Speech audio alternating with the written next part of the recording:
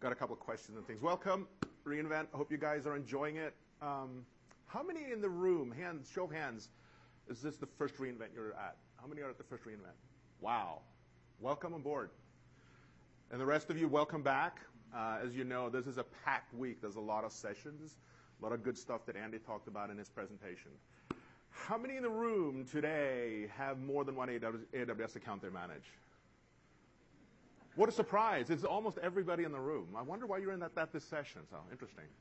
How many use consolidated billing? Should be every other hand as well. Perfect. So my name is Anders Samuelsson. I work in the Identity and Access Management team and organizations team. We build both services. And today, of course, we're going to talk about a new service. We publicly announced it yesterday. So you can go and look it up on our marketing page and find the information. I'm going to walk through bits and pieces. I'm going to do an overview and talk about what it is and higher level, and then go down a little bit of details. Come on in. There's sheets up on the right-hand side, in the middle as well, and on the left-hand side. I'm going to do a demo. It's going to be more of a mock-up demo, not a live demo, but it'll give you a feeling for what it does and what the console looks like. And then we're going to talk about best practices. And we've got an hour to fill, and I'm pretty much going to fill the hour with all the content that I have. So let's get started. AWS Organizations, new service. This is the link you can go to. Read about it on the marketing information. This is also where you can sign up for the public preview. So it's not a full public service. It is a service you sign up for, and then in a couple of weeks we will get you on board eventually so you can start using the service. So it's in public limited preview. This link, you can go and look it up. You'll find it on our marketing pages. Service highlights. It's a management capability that makes it easier for you to manage a lot of AWS accounts. Some of the key features that we'll be providing as part of this. First of all, you're going to have all your accounts under a new entity. We call it an organization. It is the entity, the umbrella under which all your accounts will live, and you will manage them. And you will be able to do things with this entity. You're going to be able to call APIs or through the console, get a full list of all the accounts that you're managing. Right? We're also going to make it easy to group accounts under this entity of organization. So if you want to logically group them according to ways you want to manage them, example could be production stage, like development, test, prod. Could be that you want to group them by geographic region. You might want to group them by cost center. It is up to you how you group the accounts such that you can manage them accordingly. Once you've grouped them, you can apply what we call organizational control policies. And these are really a definition of what you want to happen in the account. Instead of having to go in and manually configure accounts and do things with scripts or whatever the deal is, you're going to be able to define this centrally and have it happen across the accounts without anybody having to do anything locally. And in some cases, local administrators cannot override what you've done. So you have the control.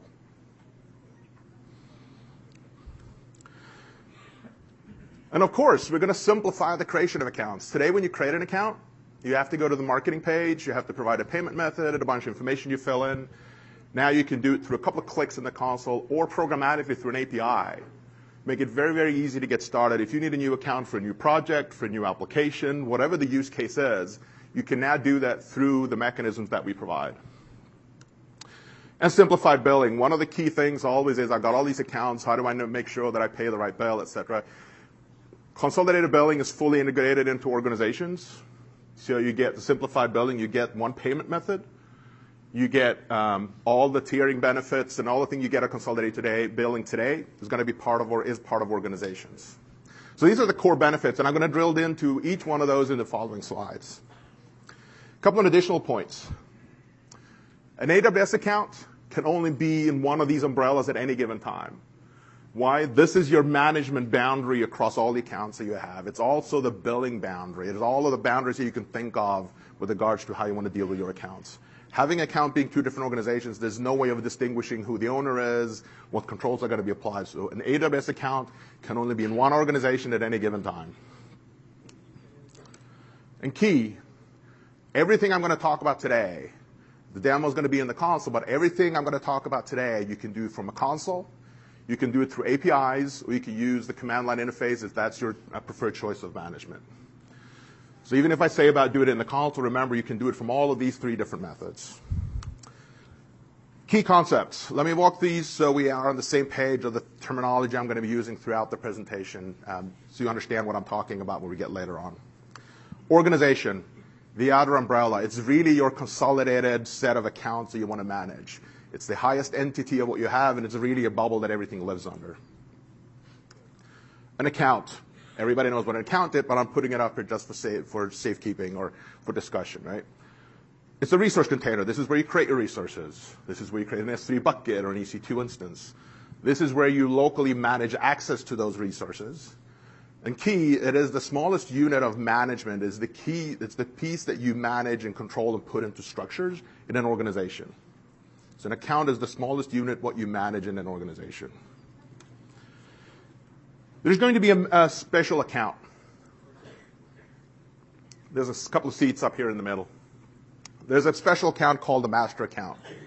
The master account is really your central hub for managing the organization. It is where all the management tasks happen. This is where you call the API to create an account. This is where you call the API or go to the console in order to create a logical group of accounts. So it is a key place of what you're managing of all the pieces that you're doing. You're not doing it in the individual account. You do all this functionality in the master account. There's also the payer account. It's only the account that pays for all the other accounts in your organization. OU, I talked about logical grouping of accounts. We call them OUs, organizational unit. You have your organization, and then there you have your organizational unit, really the group of accounts that you're dealing with. And an OU is just a lot. Think of it as a management convenience. It allows you to group accounts according to what you want to enable and what you want to control. An analogy is how we use groups in IAM. I have a group that I put a policy on, and then I can put users into that group, and they all get affected by the same policy. Same function in organizations. You have an OU, you put accounts in it, you put a control on it, and all those accounts will now be impacted by the controls you put on the OU. Administrative root, I'm not going to talk so much about this today, but it is one of the key concepts. It's the starting point from under which you manage and group your accounts. It's under the root that you create your OUs. Root is also the top node where you can put a control. So if you put a control on root, it affects all accounts in your organization. So you have that capability as well. And I'll go to that a little bit later in the slide deck. And the last piece, organizational control policies. Think of this as a generic name.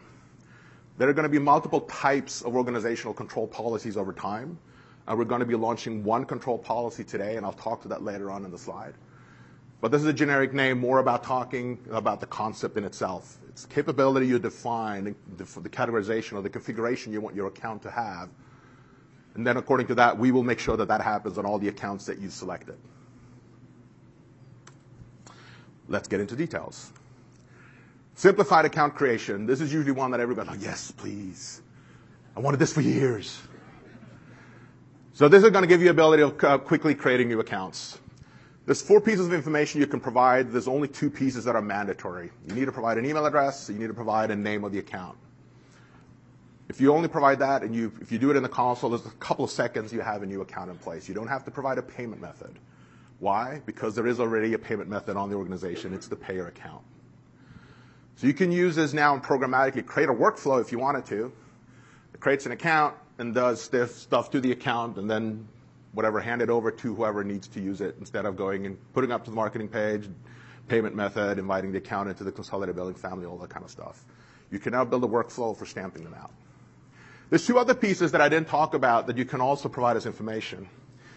We will automatically create a role, an IAM role in the account when it gets created, and this is your admin role, the initial principal in the account. It's going to be pre-created. It's going to have one policy that states what the role can do, and it's an IAM **, can do everything. And the trust policy is set such that principals in the master account, remember, the management hub of the organization, can assume that role. So it's a starting point. You can use that role now to go in and do further configuration in the account, and then when you're done, you can hand it over. Role gets created. You can either provide a name, or you can see up there's a default name that we provide on the account, on the role when it gets created. The other piece, there's going to be a slight change from if you create an account through the normal means, is today if you go to the marketing page and you create an account, it has a big switch set that says don't block access to billing for IAM users, right? you can now select if you want that switch turned on so IAM users have access, or the switch turned off so they don't have access. Right? You pick it. The default's going to change. So the default's going to be that IAM users do have access. Once again, to simplify, you get started, because the majority of you guys, you normally want IAM users to have access to billing. That's what we've heard at least as feedback, so we're changing the default. But you can pick which one you want. Makes it easier for you to manage in the future as well. When you create an account, it automatically becomes part of your organization. Really, the reason I put this up to say is there's no API for creating a standalone account. It only gets created in an organization. Right? Secondly, you can't remove the account from the organization, not in this release. So you programmatically create it, it sits in the organization until we provide that feature in a future release. Right? So be cognizant about the accounts you create this way. If you want to move them out, there's another means of getting accounts in and out of an organization. This is what it would look like if you use the CLI. Very simple. I give it an email address. Yes, it's a fake email address, but you give it an email address. You give it a name. I call it production account, and then I give it a role. That's all you need. You hit return. Account gets created. It's done. No more need to do anything extra. You can still invite account in. So just creating account is not the only method of getting accounts into organization. You might already have accounts sitting out there that are standalone accounts, and you can invite them in. And the invitation has to start in the master account. An account cannot ask saying, I want to be part of an organization. It's always the other way around. Organization invites.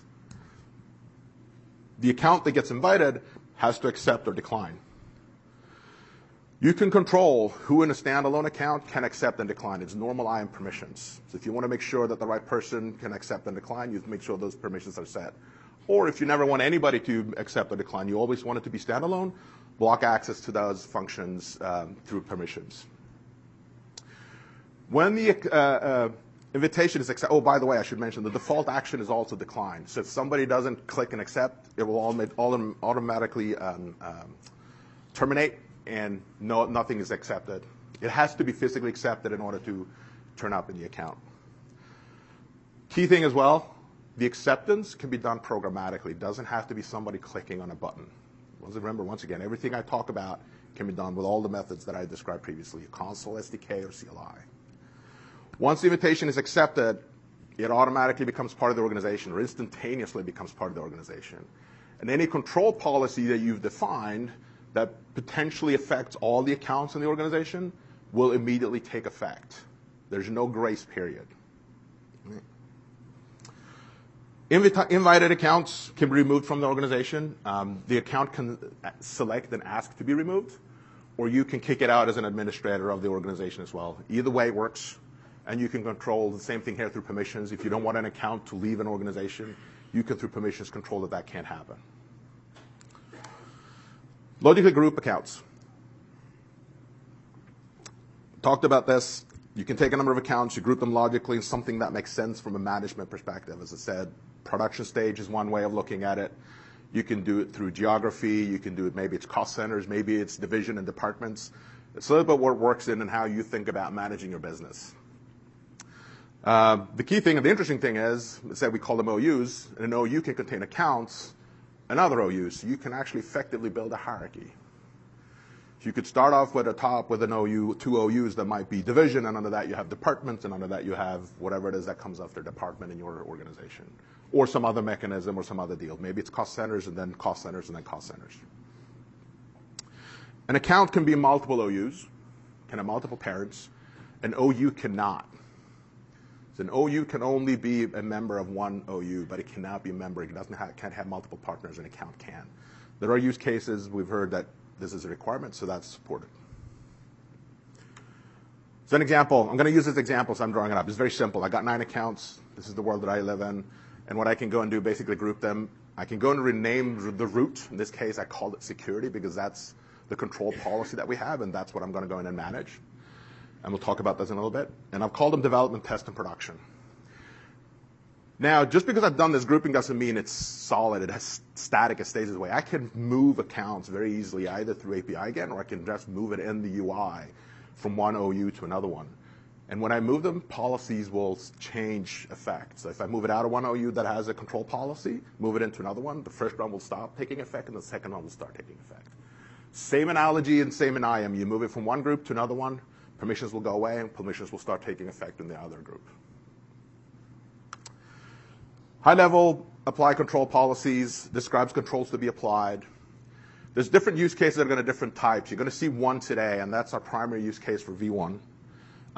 Yes, there will be other types over time. I'm not going to talk to those today.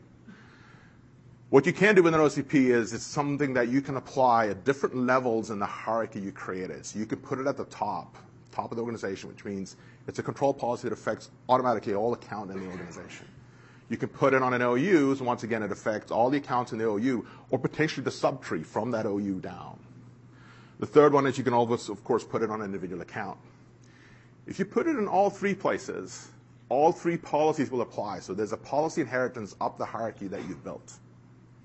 So once again, you can start broad at the top, might be an organizational control, really a broad level, and they get more and more specific the further down you go.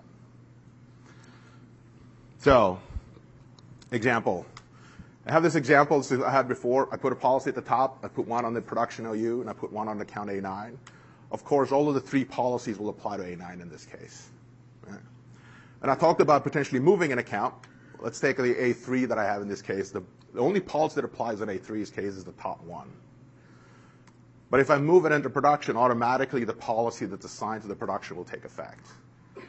So an example of a use case would be you might have an account that's a development account for some new tool or some new application you're building. And the way you do things is when it's done, it turns into a production account and you start locking it down. Now you can lock it down by physically just moving it from one OU to another one. And new policies will start applying immediately. Right? Simplifying your management task a lot about what you're doing today, potentially manually. So let's talk about the control policy we're doing for V1. Service control policies. Service control policies does what? It enables you to control which service APIs are accessible in an account. It doesn't mean that you suddenly grant people access to APIs. You're just saying they're accessible. The users in the account still need IAM permissions. You can either create whitelisting or blacklisting control policies. Effectively, you can go and say, here's the list of service APIs, like run instance, put object, create queue, whatever the APIs are, that my organization has authorized that we should be using on all our AWS accounts. And nothing on that list, if it's not on the list, it's going to be blocked. Or you can go the other way, saying is, I'm going to allow everything, but I'm going to specifically call out the ones that I want to block. Example would be, allow everything, block access to Redshift. Now, if anybody tries to access Redshift in the account, regardless of permissions they have, they will be blocked. So an IAM user with * that tries to access Redshift will be blocked. Root will be blocked. This is the first time policies will apply to the root credentials as well. So root, IAM users, and roles. You can't specify specific principles. It applies to all principles in the account. But it gives you a capability of putting up, we use the notion of guardrails. Putting up guardrails and saying is, in this account, you can play and do whatever you want, but I know you can never walk outside of the fence. Right? Cannot be overridden by local administrator. Even if the local administrator has permissions to set any policy he wants, he can set any policy he wants, but if it's denied in the service control policy, it is denied. Right? The resultant permission for an IAM user or a role in the account is the intersection of what's defined in the service control policy and what's defined in the IAM permissions. And I'll have some slides later on that shows this more illustratively so we understand it. I need to drill into this a little bit more. But it's the intersection in between.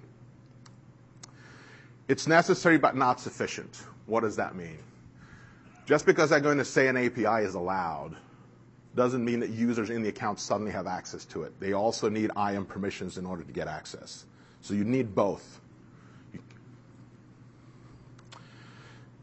To help local administrators to understand, if you want to delegate out and make sure that they understand what actually is going on, we've made the IAM Policy Simulator SCP aware. How many use the Policy Simulator today? Hands up. Good. So what's going to happen in the Policy Simulator is you can go in and you can pick, and you go log into the local account that has the service control policy attached. and you pick an identity in there, user or role, and you say, I want to try this API and see if they have access or not. If they get blocked by a service control policy, the policy simulator will say so. But they can't change the policy. They just know that it's blocked, so they understand what the reason is. Right? They can now talk to whoever's managing your organization to understand why is that policy put on the account, but that is a separate piece of, but they can actually tell what's going on in the account. Let's talk about, just show some examples, a blacklisting example. So this is what a blacklisting example looks like. It says allow star, block Redshift, deny Redshift. Now, when you look at this policy, you're probably going to go, that looks familiar. It looks like an IAM policy. This is for the JSON geeks. I'm one. This is an IAM policy. What does that mean? Actually, it is an IAM policy. It is exactly the same policy language with two differences. You cannot specify a resource. It has to be star. And you cannot specify conditions. Other than that, you can specify anything you want that you normally do in an IAM policy, but not conditions and not resources. And effectively, it gets evaluated as part of the evaluation of the IAM policies, but evaluated first to determine is, do I go any further and look at the policy so they have access or not?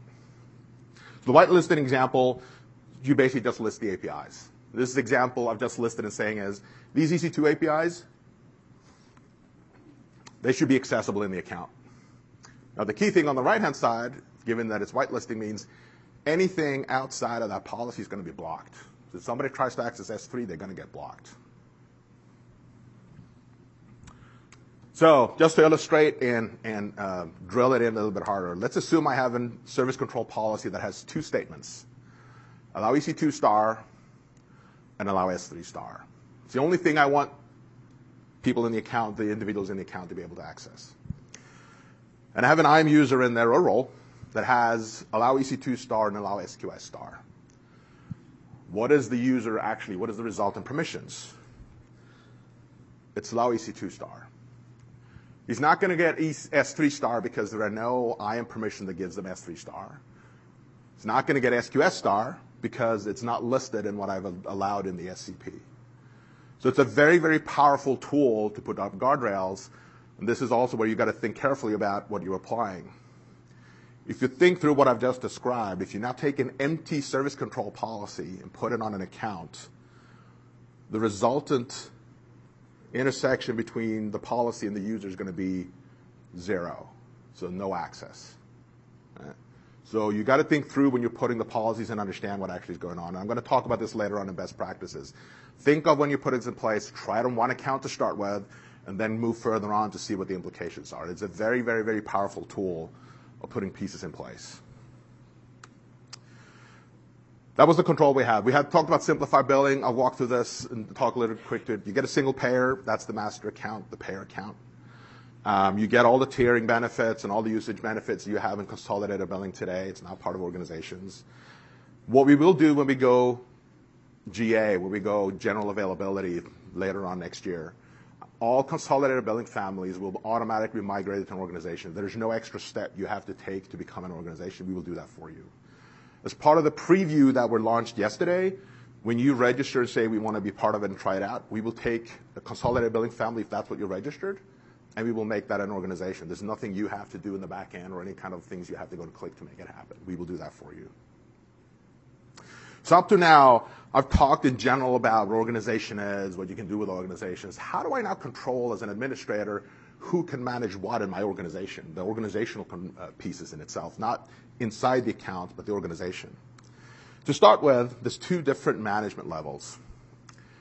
There's something we call billing mode. So you can run your organization in billing mode. And really what you're doing then is you're staying in consolidated billing mode. Nothing changes from what you have today. You get the same bill. It's going to look the same. Nothing changes. You can add accounts in there. You can create accounts. You can add accounts, but you can't use control policies. To get the full functionality, you have to make sure that you are in full control. To go to full control, you can now take all the controls that we're going to have now and in the future. You can apply this to across the accounts. However, all the accounts in your organization, if you're in billing mode and going to full mode, have to consent to that you are going to agree to be in a full mode environment. Right. And if you think through what the controls do, they're giving up a lot of pieces, so they need to be aware of what actually is going on. So there's a consent that need to happen. It has to be all the accounts for this to happen. Now, as I said previously, everything can be done through APIs. So if you have credentials in all your accounts that are admin credentials, you can programmatically accept the move to full mode for all your accounts. You don't have somebody sit there and click through all the different screens for the different accounts. But you have to go from billing mode into full mode in order to take advantage of all the controls. If you create a organization from scratch, you can do that with a standalone account. Take a standalone account. I'll show this in a demo in a little bit. And say that I want to go into create an organization. You can pick which mode you want to run in. So you can start off in a full mode if you want to, and then you just add accounts into it. Consolidated billing families will be migrated into billing mode. And this is for backwards compatibility to make sure that there is the right controls in place. Then you have to move into full mode to take full advantage of the pieces. Least privilege. I've talked about it as a management capability. For all intents and purposes, organizations is a new service. It is a service like any other AWS service. It has APIs. It has a service endpoint. You can specify IAM policies to define who can do what to manage your organization. So you should think about who you give control to do what. And you can be very specific. You can give Anders the ability of creating new accounts and putting them in the OU development. That's it. I can't do anything else. So now you can limit who does what to keep more control over it, because now you have the ability. It's a larger blast radius. You have control of doing more things to more accounts. So you might want to think of who is allowed to do what. But you can do all that with IAM permissions in the master account. All the things that happen in the master account gets logged to CloudTrail.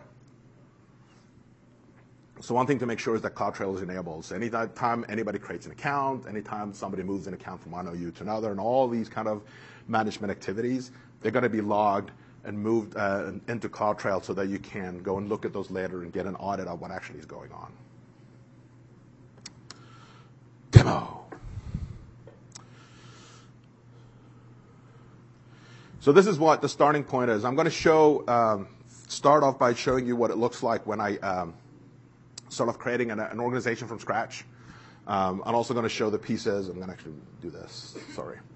I'm going to show what it starts from scratch. And I'm going to show what the look is going to be like once we've migrated your consolidated billing family into this world, and drive through the premise of I'm going to create an OU and I'm going to put a policy on it. So this is a starting point. It looks pretty much like any other service. There's some text that talks about it. So what I do in this case, I want to create an organization. It asks me which mode I want to go in. I want to go into full mode in this case, and I click create, and I'm done. There's one account in there right now. As I said, it's standalone, so there's not much I can do with it at the moment. I can't organize, create any OUs. Doesn't make any sense. I can't do anything with it. So I want to get accounts into play. So I'll click add account, and as you can see, there's two choices. I can either create account or I can invite accounts. So in this case, if you look at it, it says I filled in some information about the account name. I filled in an email address. There's a role name. And I've unclicked the enable. In this case, I don't want IAM user to have access. I've unselected it. By default, it will be selected. So you can go in and unselect it if you want to. And I click create.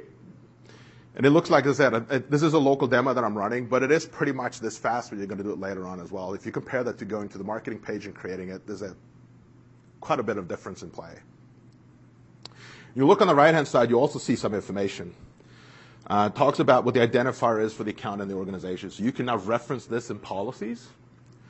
You also have the email address. You have the account ID. So you have all this information that is interesting for you in order to be able to understand and do certain things later on.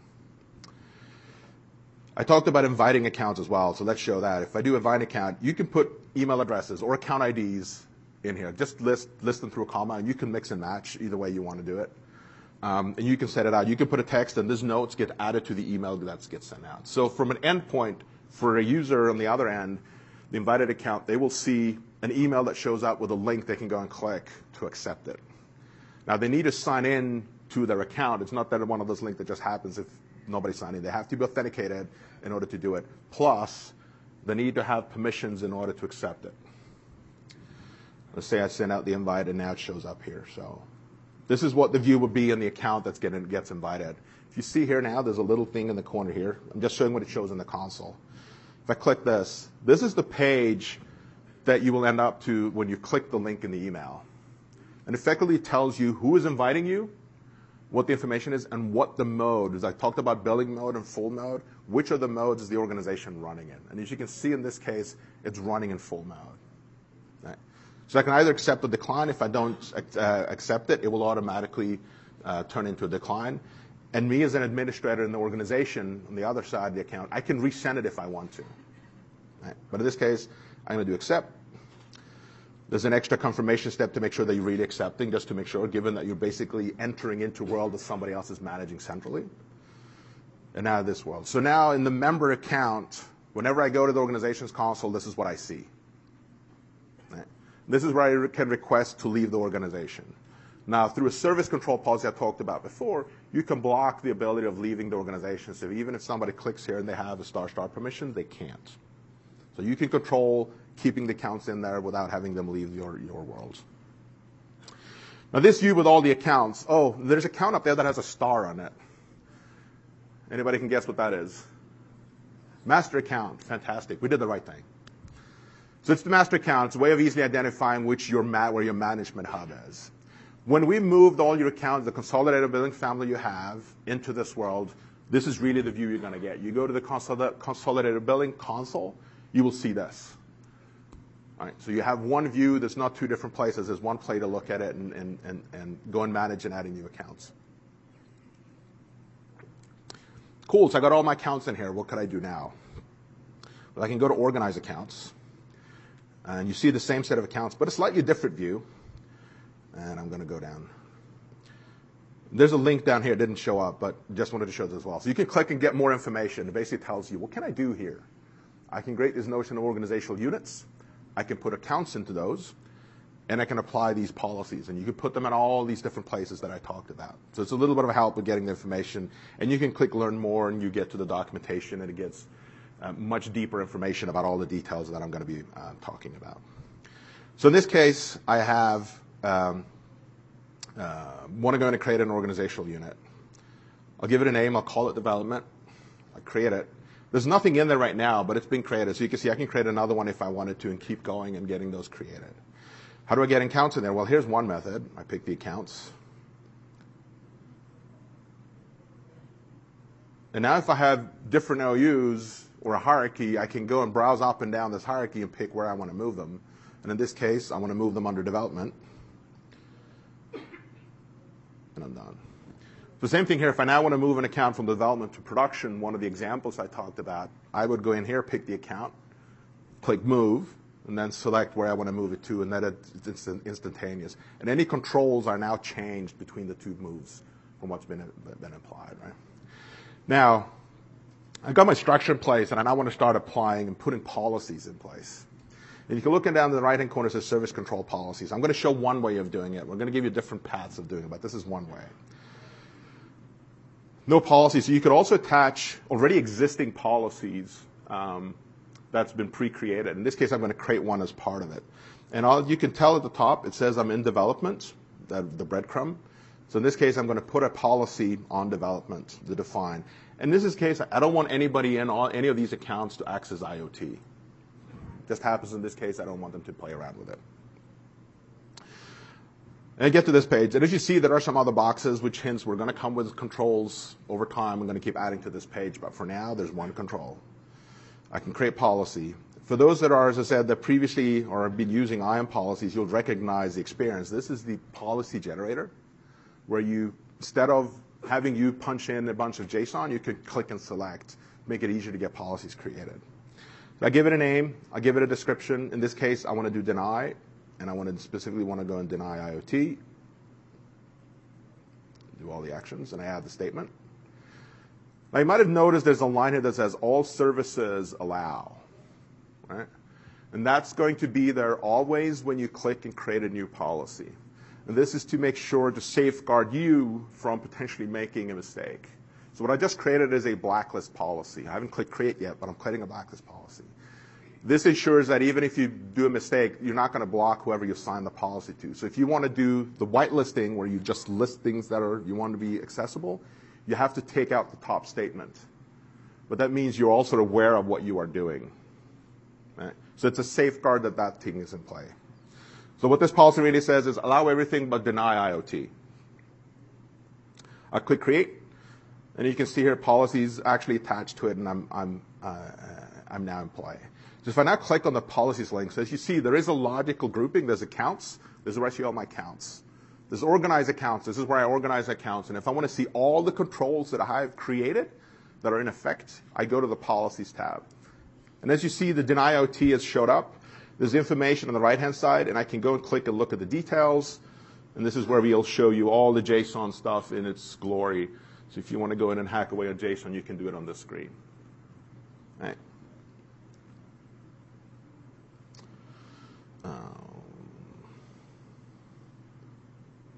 Go back to this. So, back to the slide deck. Oh.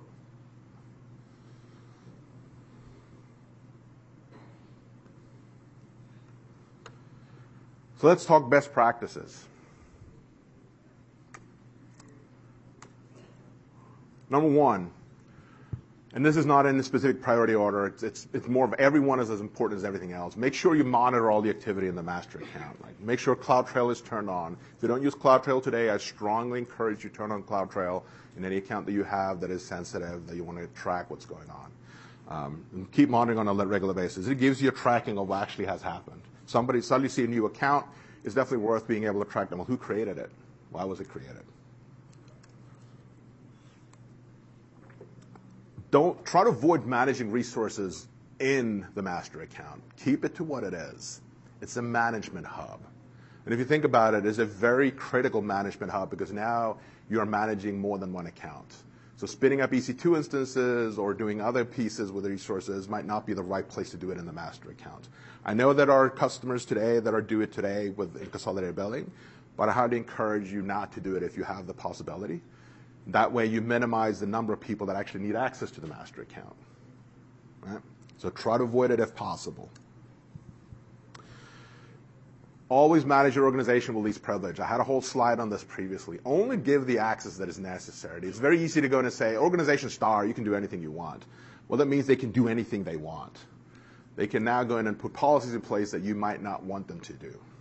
So if you have administrators that you want to get limited access, they can only go and manage a specific OU, like the production OU, or maybe the development OU. Only give them permissions to that OU in that case.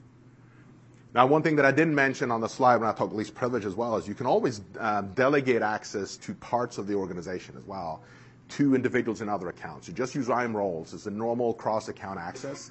It works in this case as well. So create a role, give it the permissions to manage whatever the subtree, whatever the function is in the organization, and then give the right people the ability of assuming that role in whatever the accounts is that you want to delegate access to.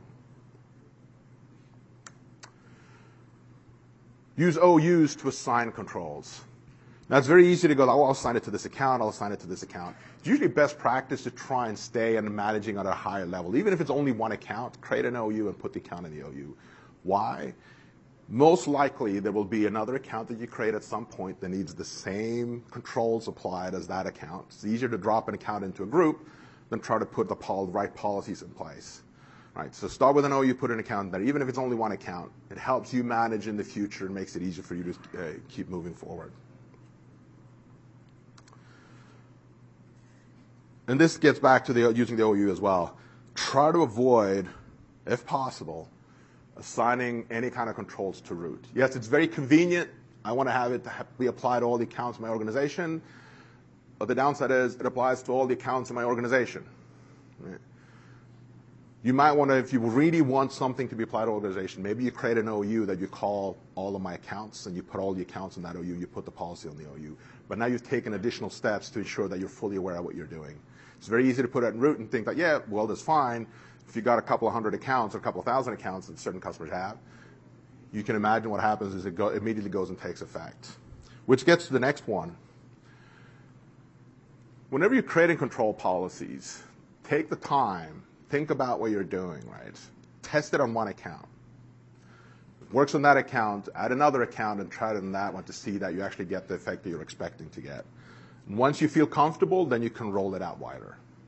It's normal deployment tactics to ensure that you actually get the effect you're expecting and not unknown effects.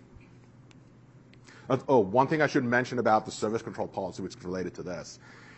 it doesn't kill off resources, and this is key. It doesn't delete any resources just because you put the policy in place. It just blocks access to the APIs. It's key to understand that. Putting the service control policy in place does not delete resources. It just puts guardrails in place to block any kind of access to the bits and pieces. Avoid mixing whitelisting and blacklisting if possible. This is more for sanity. If you mix it, it might be hard to understand exactly what the resultant policy is, and you try to, in your head, figure out what it is. Stick with one strategy as much as possible, or at least one strategy down a certain subtree to ensure that you actually understand what is going on. But other than that, if you want to do whitelisting, stick with whitelisting. If you want to do blacklisting, stick with blacklisting. If necessary, you could do both, but it's hard to go and figure out what the details are, what actually is going on in that case. And the key one, and I'm going to put this up here, and I put it last because I want to talk a little bit more about this one. Make sure you create new accounts for the right reason. Yes, we've given you a method for very easily creating new AWS accounts and basically piping them out on a very fast pace. But there are implications of creating new accounts. You create a new account and you start creating resources in it. I can't move those resources to another account if I want to merge two projects, as an example. If there are projects that really need to work to collaborate together and share resources, it might look at, is it one account I should be using instead? So really have a strategy about why do I create a new account and what am I going to use it for? If you truly need the isolation boundaries for the specific reason, then it was worth creating an account. But if, in most cases, in some cases, you might be able to run things in the same account. So be very careful about creating accounts. It's easy, but there's also a burden around it. We're trying to ease the burden of managing with organizations, but at the same time, you've got to make sure that you're doing it for the right reason, so you don't get hurt later on when you try to do things where like merging projects or merging teams or whatever the deal is, right? I'm going to open up for questions. I ran a little faster than I thought I would. Open up for any kind of questions you guys might have, and then we'll go from there. I'll put this up here. There's a couple of other account sessions that are interesting to go to as well. So I saw some hands over there to start with.